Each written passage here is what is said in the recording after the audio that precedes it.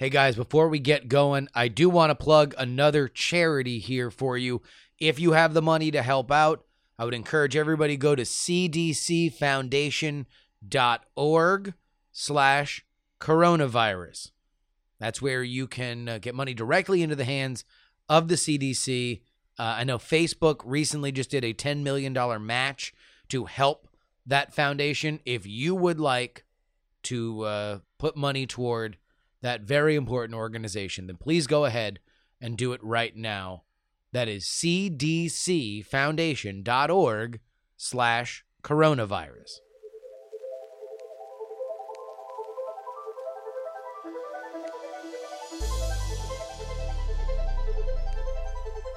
This is your hyperbole-free coronavirus update for March 27th. I'm Justin Robert Young. There are now 100,392 cases of the virus in America. 1,543 people have died. The tri-state area of New York, New Jersey, and Connecticut still makes up about 42% of total deaths, although there have been recent spikes in both Michigan, which recorded 32 yesterday, and Louisiana, which recorded 36 deaths. The state of Colorado issued a statewide order for citizens to stay at home effective yesterday, said Governor Jared Polis. We owe it to ourselves and our fellow Americans in order to save lives. Meanwhile, more Florida counties went into lockdown over the last 48 hours. Broward County is effective today, Hillsborough County the same. Meanwhile, Central Florida counties Orange, Osceola, and Pinellas all went under lockdown yesterday. Charleston, South Carolina is also under a lockdown, along with several counties in Texas, including Brazoria County, Gregg County, Hayes County, Hidalgo County, Nueces County, and Willacy County. Polk and Scurry counties go under lockdown today. And finally, Summit County, a popular skiing and tourism area in the state of Utah, will be on stay-at-home order effective this evening. Lastly, the U.S. House of Representatives has passed, and President Donald Trump has signed the historic $2 trillion stimulus package that will put at least $1,200 in the hands of all Americans who made less than $75,000 on their income tax returns last year or the year before. That is your hyperbole-free coronavirus update for March 27th. Politics, politics, politics, politics, politics.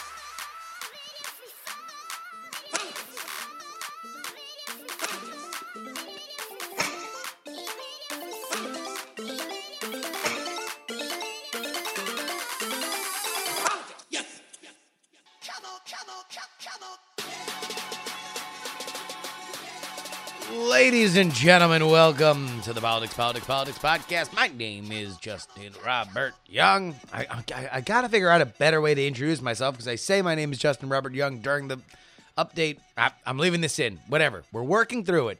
Everything's going to be a little imperfect for a little bit. We just have to understand. Deep breath. We're going to talk about the Biden accuser. We are going to talk about the stimulus package that has now officially passed. We're going to have an interview about what is and is not similar between the situation we're in right now and the Great Depression. But first, a correction. Let it never be said that I will not correct myself because I made a boo-boo. This was actually brought to my attention by somebody in our elite donors society chat. But I said that both McCain and Obama suspended their campaigns in 2008. I was wrong. John McCain suspended his campaign. Obama did not. And when I was reading about this, I remembered I was annoyed that Obama didn't then. I don't know. I mean, that was one of those situations where I think McCain did it, and the Obama campaign thought that they'd be taking the bait. It would make McCain look like the leader of it if Obama followed, and they really didn't want to highlight the experience thing. And so I guess the Obama team thought this was something that they couldn't follow on. If they were going to do it, they would have had to lead on it. They didn't lead on it, and so now they just had to go forward. But I remember at the time being a little annoyed then. I just don't know why, especially in a world where we get nothing but politics. I mean, let me put it like this. It's not necessarily that I feel that it moves me. I just feel that there's unused bandwidth there. I feel like it's a move that we haven't seen a lot. And I stick to my guns. This all came up because I was suggesting that Joe Biden suspend his campaign. Number one, because unlike in 2008, he's already effectively suspended his campaign. He's not doing any events, although he will be on CNN today. I just thought it would be a move for which he could gain some leadership points. But, oh well. During that CNN town hall, however, I suspect that Joe Biden will be asked about the following. This came up after I published the episode on Wednesday, but it's been out in the wild for about 48 hours now. A former senatorial aide to Joe Biden in 1993 says she was sexually assaulted by the then senator. This is her description in her own words.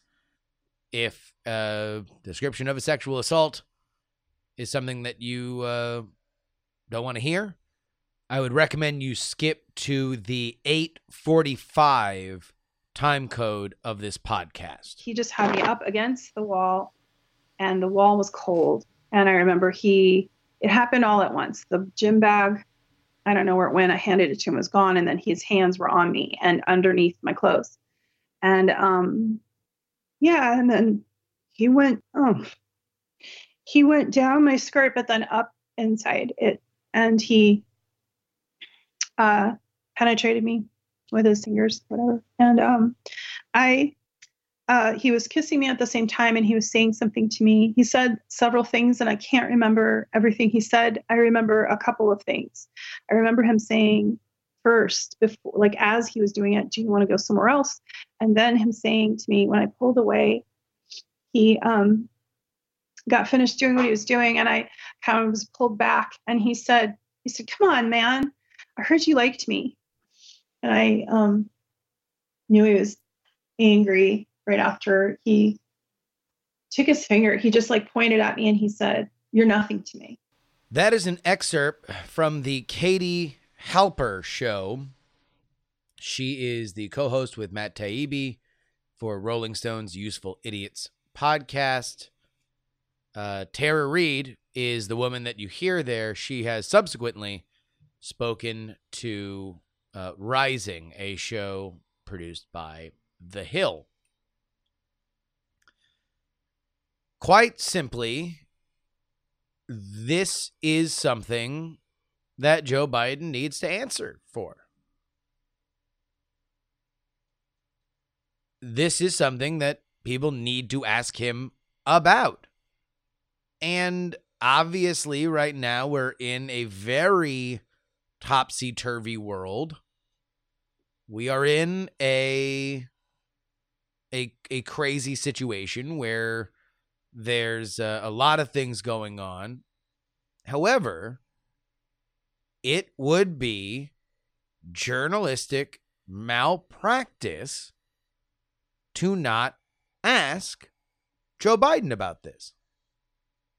Because you have a woman, you have a place, you have a date.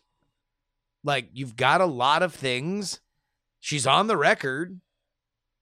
She says who she is. You can prove that she was on that staff.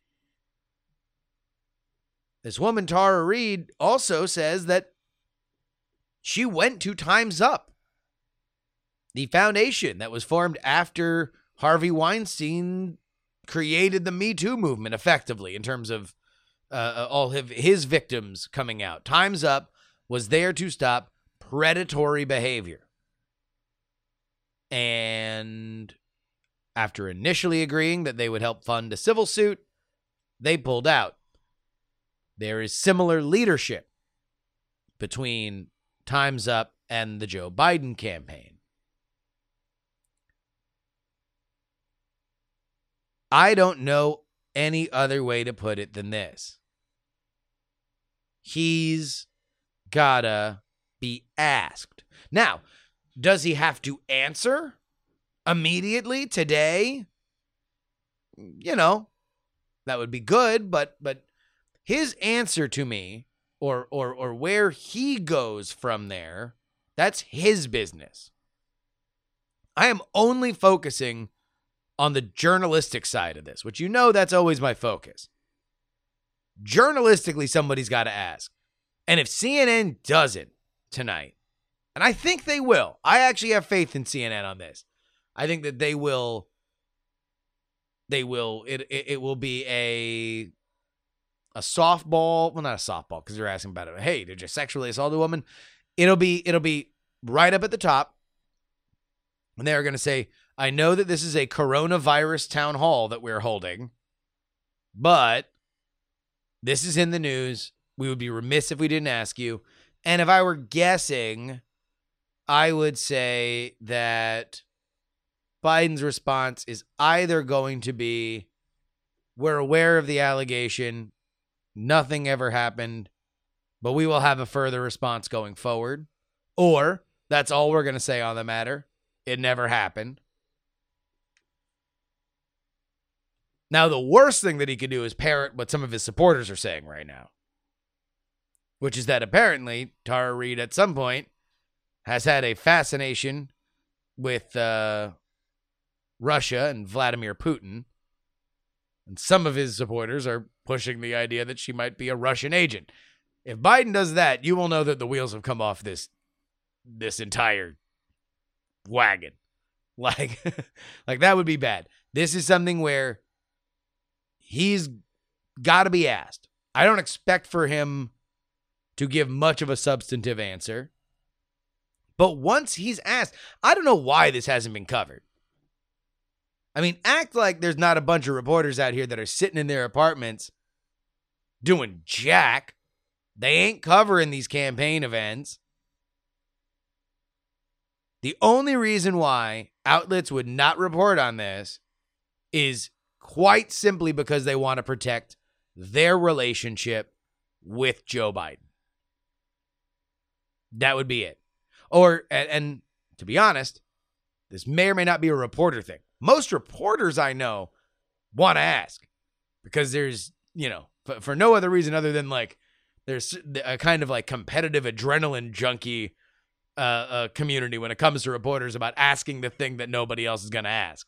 It's where a lot of dumb questions get asked, but also it's a part of the basic psychology of it. The person that's going to stomp on this is the editor or the publisher. There might be articles already written that the editor thinks, we need a little bit more.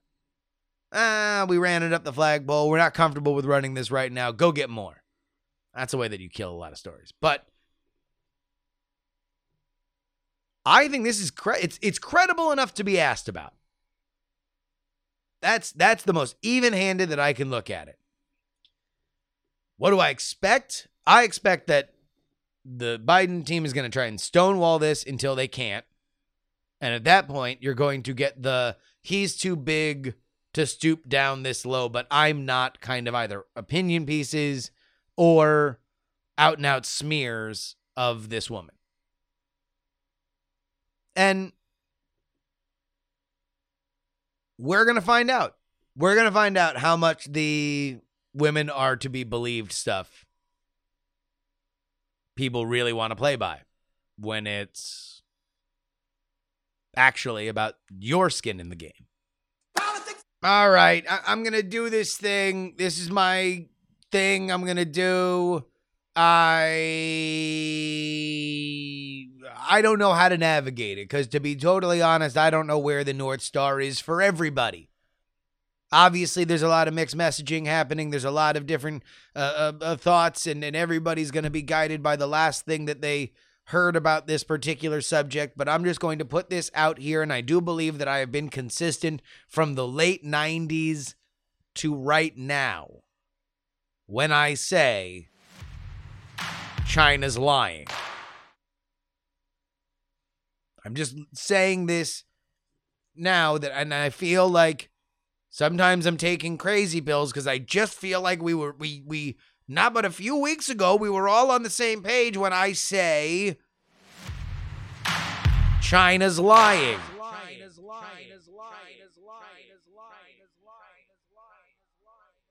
Because I could have sworn that it was only a few weeks ago that we were all talking about the Hong Kong situation. We were talking about a brutal authoritarian regime that was trying to misrepresent their own position and use any and all of their own power and pressure points to affect anybody that got in their way.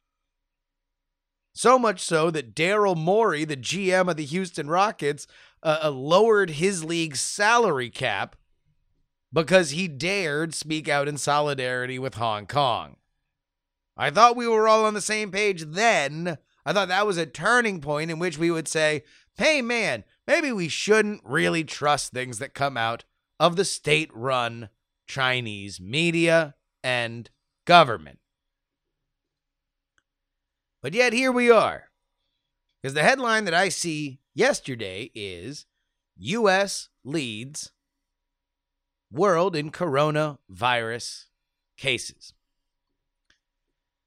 And we sure do lead in reported, confirmed coronavirus cases.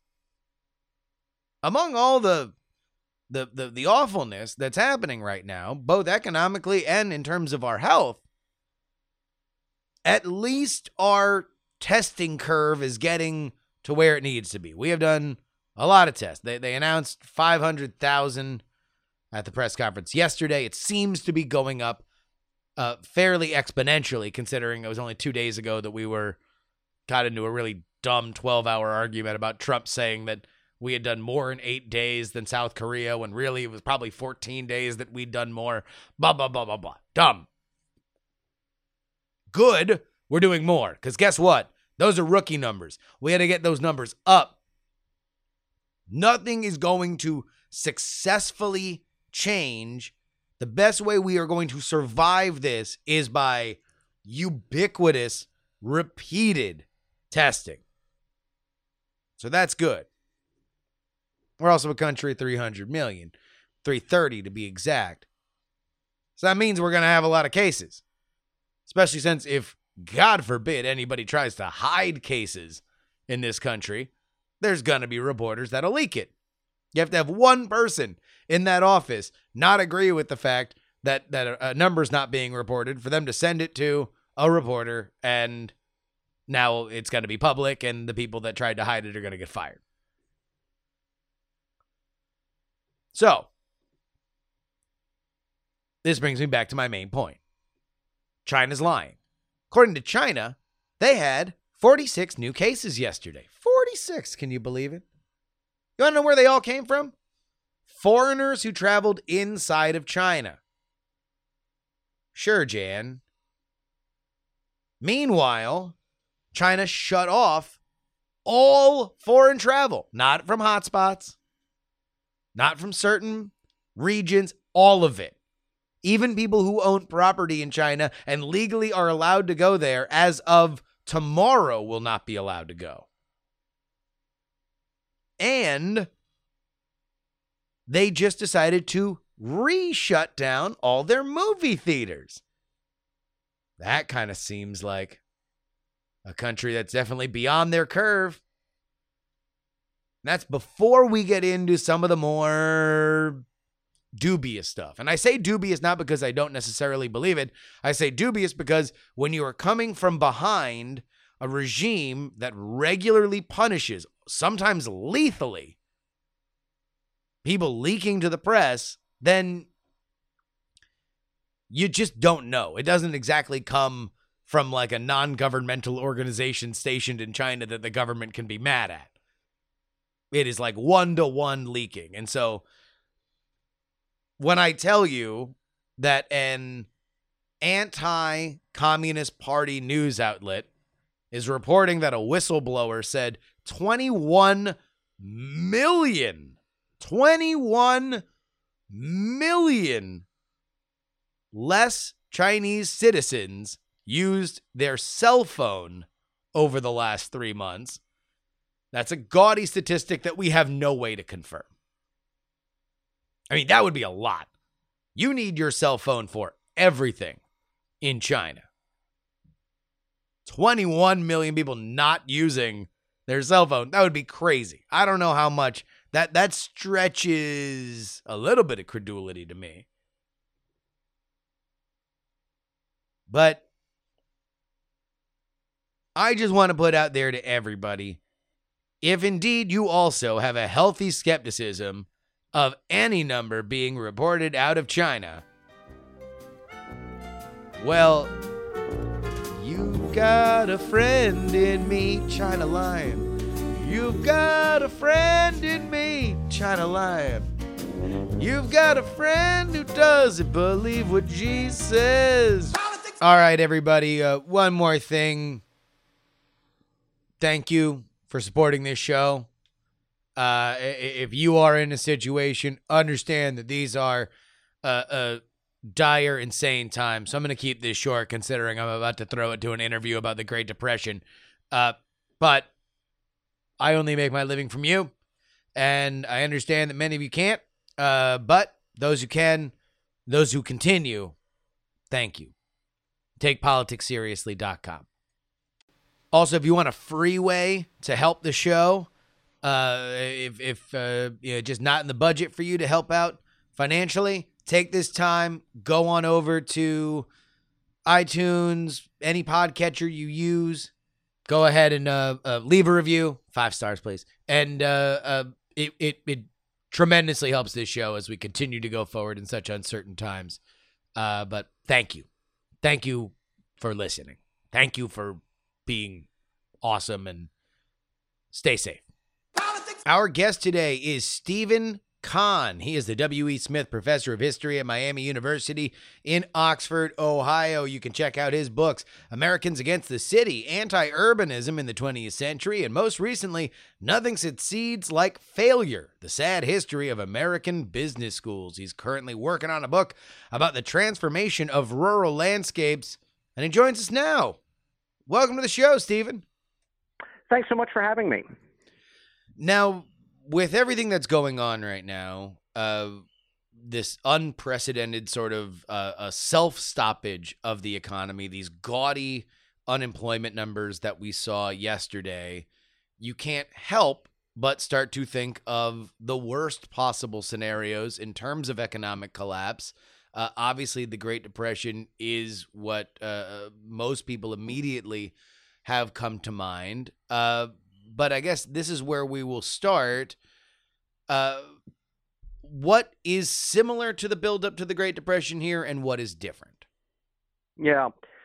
Let me start with the difference first. I think the speed with which this is all happening there really is no precedent in American history. When the Great Depression started, we all think of the stock market collapse in October of 1929, but by the end of the year in 1929, unemployment, as best we could count it, was still under 5%. By the end of 1930, it was up close to 9%. By the end of 1931, unemployment was, pushing around 15%, 16%. By the time Franklin Roosevelt was inaugurated in 1933, it was at 25%. That's nationally. If you look at urban centers, the unemployment rate at the beginning of 1933 was much, much higher.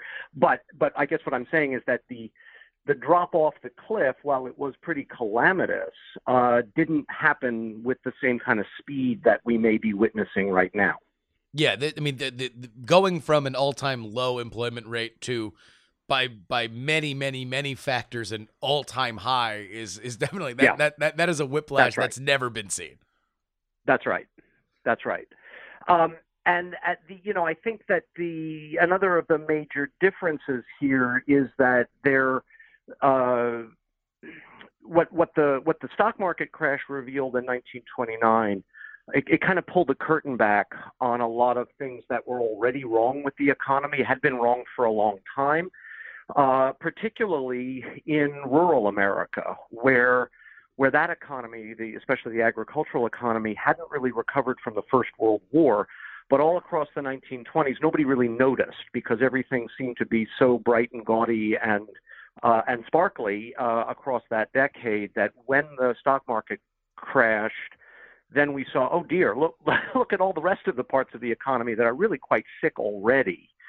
And I'm not sure yet that we know what this particular economic catastrophe is going to reveal about what's been going on, let's say, for the last 4 or 5 years. You know what I mean? You know what I'm saying? Oh, it's sure, not yeah. clear yet. I think it's early to say what's going to be revealed as to have been in bad shape, but we just didn't notice. Yeah, the way I've been trying to think about it in my layman's brain is this is. The stoppage is us kind of tearing up the carpets and taking a look at the floorboards. And if the floorboards are solid, then we can probably just put down the carpet. But if we realize that some of these things are termite infested and we were just kind of moving along with it, then we have bigger problems that we're going to have to deal with. I think it's a great way to put it. But that's right. But the contractor can't come to work just yet. Yes. So we're not going to actually know what those floorboards really look like. All right. Now, one of the things that you've talked a lot about in the past is the difference between the city and rural reaction to the Great Depression. What would be the best way to start there? What would be the biggest, starkest difference? Yeah. So I think, as I mentioned just a moment ago, when Franklin Roosevelt came to Washington early in 1933. Rural America had been in a kind of crisis for at least a decade. And when I mean, primarily we're talking about the farm economy. And that's true whether you're talking about the farm economy in the South or the grain belt, the Great Plains and so forth. Farm prices had reached a peak during the First World War. They had collapsed after the First World War was over. They never really recovered. So people were already losing the farm, as it were, before the Great Depression hit. I think one of the things that's interesting to remember is that when FDR came into Washington, much of the New Deal, one could probably say a majority of the New Deal, the things we associate with the New Deal, the programs and whatnot, were designed to help rural America. He was much less interested in cities. I think that's both personally, but also at a level of policy. So while he wanted to try to figure out how to restart all the urban factories, he was also really interested in ways that we could actually maybe move that industrial economy out of cities altogether and maybe start to decentralize the economy out of places like New York and Chicago and Philadelphia and Boston. This was a big movement of which he, I think, was an important part in the 1930s. Let's see if we can revive rural America by decentralizing out of big cities altogether. And that is a reaction to once the trickle of money stops coming out to the rural areas, that gets really desperate really fast as opposed to in cities where there might be a little bit more cushion because there's more jobs. Yeah, sure. Okay. But I actually think that this has to do more with a kind of set of cultural attitudes. I think that FDR was among many Americans who just didn't think cities were a good idea in the first place. Certainly not the big cities that had appeared in the 1920s. They're suspicious of cities for a whole host of reasons. I'm happy to rattle through them. Yeah, no, go but ahead. I think I think there are a couple of things, right? That Americans are suspicious. This is going to sound familiar. They're suspicious about some of the things that American urban life represents, like diversity, like foreignness. Those big American cities had grown big in the early part of the 20th century, primarily because of immigration from places like Eastern and Southern Europe. There was an enormous backlash against that in the 1920s because those immigrants, represented all kinds of things that a Protestant majority, a WASP majority, didn't like. Catholics, Jews, non-English speakers, all that kind of stuff. So after those cities experienced that tremendous immigration up until the First World War, there's an enormous backlash against it. And cities, therefore, represent all of these things we don't like, we being kind of WASP majority America. I think the other thing that cities represent is, let's call it a kind of collective approach to life. That is to say, in order to live life in cities, in order to make life livable in cities, you need the role of government, whether it's the people who build the public transit systems or the sewer systems, the gas light systems, all that stuff. That's collective action. And that really rubbed people the wrong way who think that America's greatness lies in its, pioneer, rugged individualism. Now, that, of course, is its own mythology.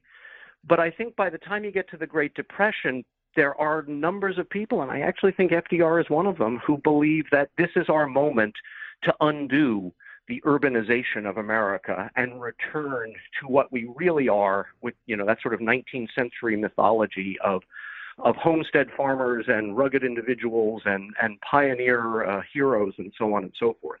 So I think that's really why we see a lot of what we see during the Great Depression. Who really felt the effects of the Depression first? Was it the cities or the rural areas? I'm going to be embarrassed here, so you got to it's okay. Got to help me out here. Work through it. There's one of the great African American authors, and I can't now remember whether it was Toni Morrison or I think it was Toni Morrison who said, growing up in Stamps, Arkansas in the 1920s, we just thought the Depression was for white people like everything else because we were already in a depression. So I think that again, what you can say is that what I think the people who felt the Great Depression maybe first and hardest were the people who did really well during the 1920s. So that's the urban middle class. They're the ones who dropped off the cliff. If you're a tenant farmer, a sharecropper in the Mississippi Delta, the Depression makes a bad situation worse, but it was already a bad situation. Yeah, I will say Maya Angelou. Looked it up, so we're good. Maya Angelou. Yeah. Thank you. No problem. So this was a situation where obviously you are a little bit more in a closed ecosystem, maybe in the rural areas. You're not as interconnected. Do you think that has that those same dynamics exist now, or is the interconnectivity of our entire world just going to make, obviously, a more interconnected domestic life? Yeah, I think that what we're going to see, this is my prediction now, is that rural people are going to have a much harder time coping the longer that this goes on, and for a couple of reasons. So it's easier to be isolated because lots of rural folks are already isolated. In that sense, life doesn't change as dramatically as it's changing right now in New York City. At the same time, we've been talking for a while about the way rural Americans don't have access to the internet in anything like the way that urban Americans do. So if life really is going to depend more and more on your access to broadband, and that's everything from your job to your kid's school, then being out in some of these rural areas is going to get really hard really fast. At the same time, should rural areas start to see the same kinds of infection rates that we're seeing and growing and so forth right now, then the kinds of resources that are available to help people are already stretched thin in rural areas. This is everything from social services to hospitals. We've been watching across 2019. There was a kind of repeated storyline about rural hospitals closing, especially in states where Republican governors refuse to expand Medicaid.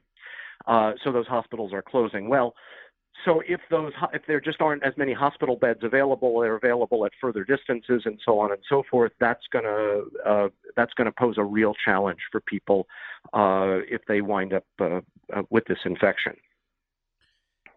Yeah, I just wonder whether or not there is a difference in that dynamic. I know there's certainly been a difference in terms of, the social distancing, and this is again comes into some of the economic divide, at least that I've noticed anecdotally, that friends of mine that live further away from city centers tend to be more laissez-faire with their attitudes towards social distancing. Yeah, because by and large, I think that's right. Yeah, they don't see as many people. I'm that's right. A borderline shut-in, and if I go to the bar, right, I'm seeing probably 4 times the amount of people that they would see just going about running errands.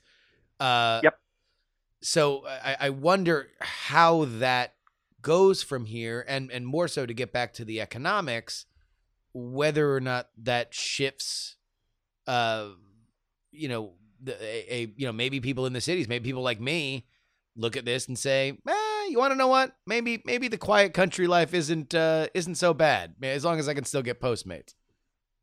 Yep.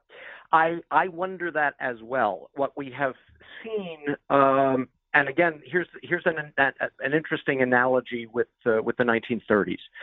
The 1920 census was the first census in American history that announced that a majority of Americans, more than 50%, lived in areas that were designated as urban by the census counters. Mm-hmm. So what that really meant was that basically from 1790 through 1920, urban areas continued to grow. That was just, a long-term trend in American history. That's where the arrows were pointing. That took a brief pause in the 1930s. Cities did not grow.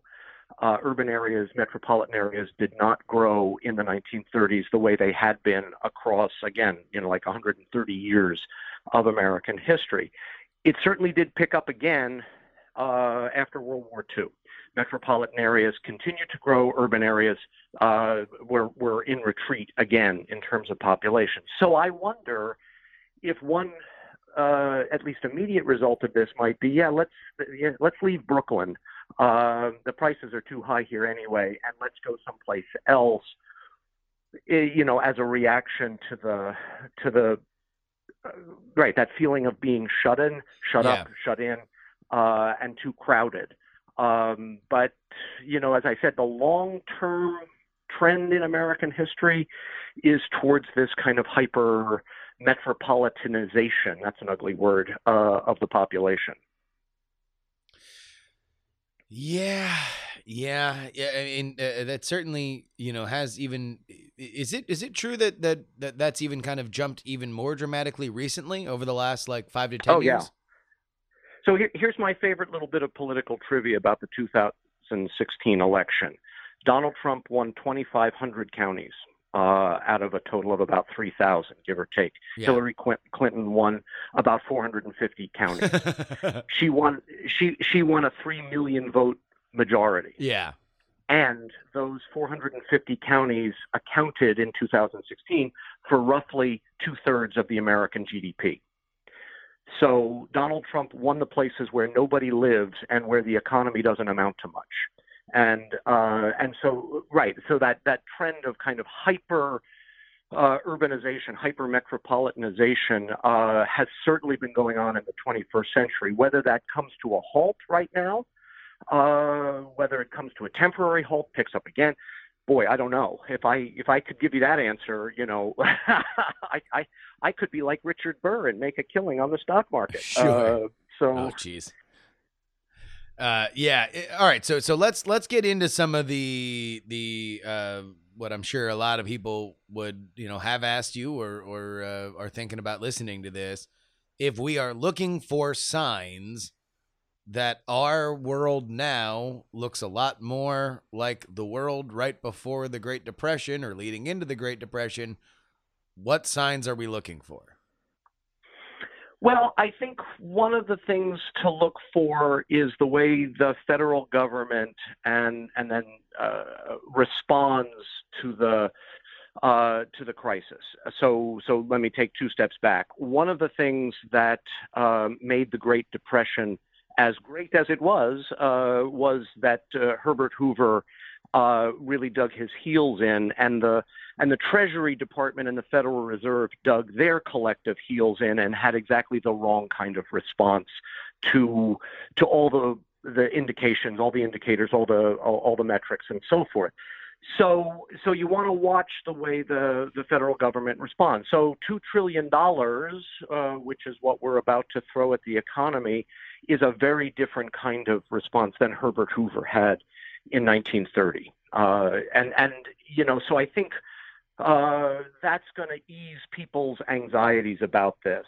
Basically, what happened to people who were losing their jobs in the early years of the Great Depression was that the federal government abandoned them. And that was really a kind of moral principle on Hoover's part. He did not believe that the federal government should be giving money directly to people. And, well, as a result, Herbert Hoover wound up as one of the most hated men in American political history. Yeah. So I think what's happening right now in Washington is an indication that people recognize that, right? That the federal government has to take some kind of economic leadership here. The big question, of course, is whether $2 trillion is not enough, too much, just right, and we're not going to know that for probably 6 months. And in 6 months, if we come out of all of this, then, yeah, we will be able to evaluate this. The other federal response that I would point to, right, it goes back to FDR's inaugural address in 1933. The only thing we have to fear is fear itself.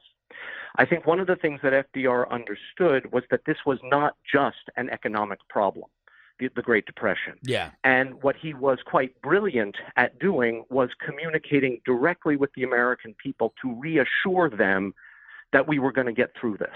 Yeah. Fear itself, right? That's what we have to fear. I got to say that the messaging, as we say, from the White House has not been FDR-like thus far. And Well, so, sure. insofar as what we need is that kind of federal leadership, we're not getting it. So Congress has stepped up to the plate.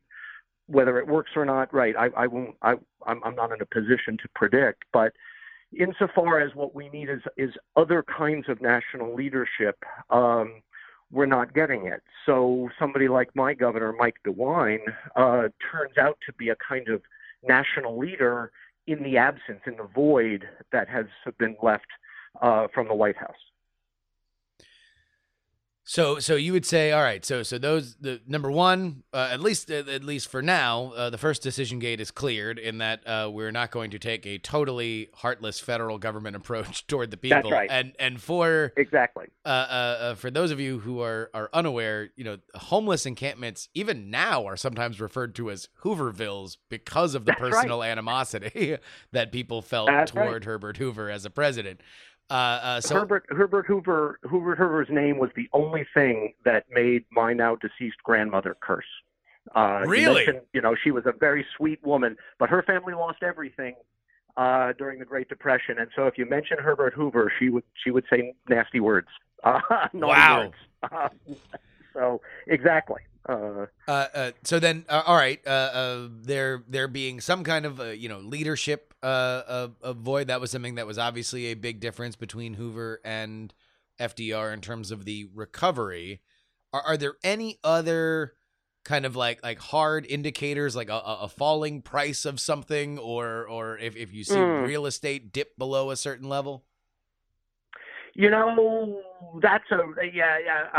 That's probably beyond my pay grade. Okay. I would say it's probably too early to say, look, if the price of real estate in Park Slope, Brooklyn starts to drop, then we know there's a major change ahead. Yeah. I'm not sure I'm qualified to make those kinds of predictions. And to be honest, it's probably an unfair question because nothing's like this. We've never voluntarily turned the economy off before, right? That's right. Like that is something that is rare for us to just take a bull market behind the barn and shoot it in the head and hope it reincarnates.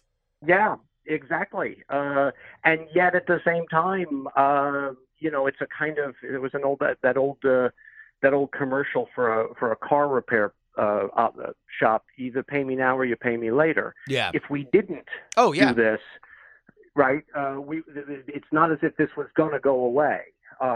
It's we really are just making this up as we go along.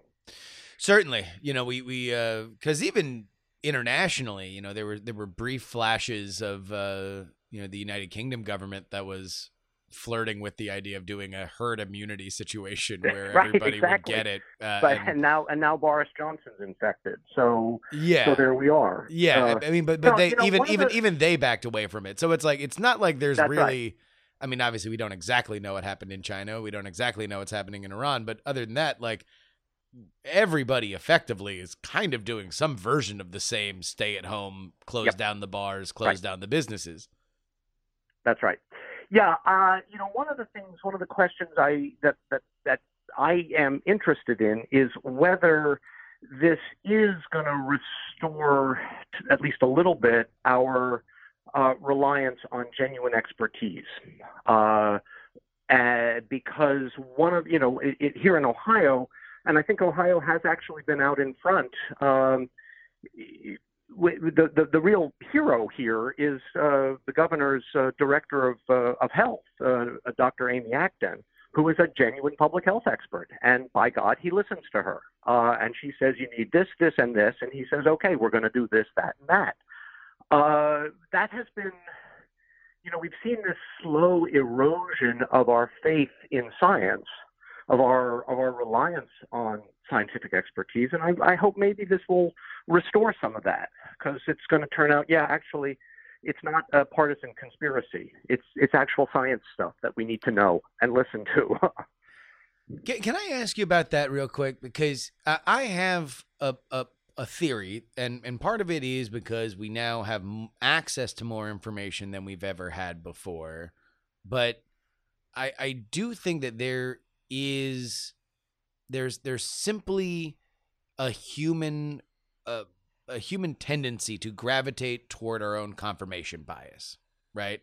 Oh, sure. And in a world with infinite information, you're always going to be able to cobble together via your own confirmation bias, your own worldview. And oftentimes that is outside what, we would understand as our scientific understandings of things. But I don't know how that reverses. I don't know how, we now say, okay, well, let's try to listen as much as we can to what our most up-to-date scientific understanding is when there is so much out there. And then also counter to that, I don't know if we're better or worse, because I could certainly make the argument that maybe we're better, that it's a little bit more chaotic, but yet when things go wrong, there will always be a louder dissenting voice than there would have been before when we had many more gatekeepers and fewer clearinghouses of information. Yeah. In some, basically I'm also wondering how you set the reset button on this, because at the end of the day, we can agree to disagree on a whole host of things, but I'm still one of those old-fashioned people who believes that in the realm of science, science isn't subject to the democratic process. That is to say, the COVID virus doesn't really care whether you believe in it or not, Sure. or whether you get to vote on it or not. There aren't two sides to this question. Yeah. So I have wondered how we get back to, well, it was, oh God, the old New York senator who Moynihan? said famously, you don't. So yeah, exactly. Daniel Patrick Moynihan. You can have your own opinions, but you can't have your own facts. Well, that seems really quaint now. But maybe this is a crisis large enough and deep enough that we do get to hit a reset button and say, actually, okay, so there really are facts that you need to reckon with. What you do about them becomes something we can debate, but you don't deny anymore that these are facts on the ground. Yeah. I do wonder. I wonder alongside you because I think that the internet has given us, which is still, realistically in its infancy, although it obviously has affected our lives so dramatically that we feel like it's old growth at this point. But there is a reordering of information that I think is profound, and hopefully crises like this, if there is a silver lining, it is that we will find the message that cuts through to the broadest amount of people, because obviously it's a matter of life and death. And also, we've spent most of this talking about the economics of this crisis and whether or not we are looking at an absolute worst case scenario. But people do need to understand, for even, forget the markets. I think everybody tends to fixate on the Dow, but even if you're a small business right now out there in Ohio where you are, you gotta forecast Absolutely. out 6 months, a year, and uncertainty makes that impossible. So, yeah, I think that's exactly right. I think this is a moment where you do have to do what the best experts are telling you, even if even if it isn't perfect or it isn't entirely persuasive to you. This is a moment for a kind of social solidarity that we haven't needed for a very long time, and I kind of wonder whether those muscles have kind of atrophied for us as Americans. This is really one of the most remarkable crises that does meet its moment in a weird way, because I still don't feel like, and we're doing this interview, it's going to come out the same day we do it, but March 27th, we are now weeks into quarantine for some cities. The global economy has stopped. There are hundreds or thousands now dead. And yet I still kind of feel like we're not in a situation that we were in with 9/11, or we were in with even like, the Oklahoma City bombing, where there's a traumatic moment and we all understand that life is different now, right? And we look to our neighbor and we feel empathy for them, and now we move on. We can build a new society, and of course we're going to find little things to fight about, and the old wounds never really heal. But at least for that moment, we realize, all right, we need to smarten up and just get in a line now to survive it, and then we can start arguing with each other. I don't think we ever really got there. I don't think we're still there now. I'm not sure we're there yet either, and this is where again there has been an absence of national leadership on this. Right, this is not the messaging that we are getting from Washington. And I think, when I think about what my successor 100 years from now is going to notice about this moment, that is certainly going to be part of it. And again, so I already made the analogy to FDR being able to communicate not to the economic fears of people, but to the much deeper psychological dramas that people were engaged in, and speaking to people to calm them down, to restore their confidence at a moment when that confidence had really been challenged. And I think that's not what's happening right now. across a wide swath of the public. We just don't feel that right now. It's a lot of uncertainty. It's a lot of mixed messaging. Because again, in the absence of a national response, what we have is 50 different responses to this. The governor of Ohio does one thing, but the governor of Pennsylvania is doing something kind of different. The governor of Illinois is saying one thing, that the governor of Indiana is saying something else. And that just creates a kind of confusion in which a lot of uncertainty then grows, because we don't have unity to all of this. Well, my guest has been Stephen Kahn. He is the W.E. Smith Professor of History at Miami University in Oxford, Ohio. Please go check out his books, Americans Against the City, Anti-Urbanism in the 20th Century, and more recently, Nothing Succeeds Like Failure, The Sad History of American Business School. Sorry, did I get something wrong there? No, I was just going to say it's a great time to catch up on your reading. So, oh, yeah. So please check the books out. 100%. And also, I'll tell you what, I'm sure it's a great time to continue your writing and editing, because you're currently working on a book on the transformation of rural landscapes. Stephen, thank you so much. This has been a great conversation, and please pleasure. Stay safe. Yeah, you too. And thanks again for having me. And that will wrap it up for you guys today. I want to thank our Titanic $10 tier, Dennis, Brad, Nomadic, Craig, ya boy, Robert, Olin and Angela, Dustin, Richard, Kilowatt, Darren, Daily Tech News Show, Milkleg, Scoop, Jay Milius, Paul, Jonathan, the Jen, Nicholas, Adam, Zach, Chad, Andrew, Peter, Nick, Frozen, Jim, DL, Lindsay, Steven, Adam, D, Laser, and Middles H, Mike. You want to be a part of them? Head on over. TakePoliticsSeriously.com. You want to get in touch with me? Do it on social media at Justin R. Young on Instagram and Twitter. Till next time, this is your old pal Justin Robert Young saying that some shows talk about politics. Still more, they talk about politics. And I saw one the other day that dared to speak about politics. And yet, this is the only program with the Babylons to talk about all three.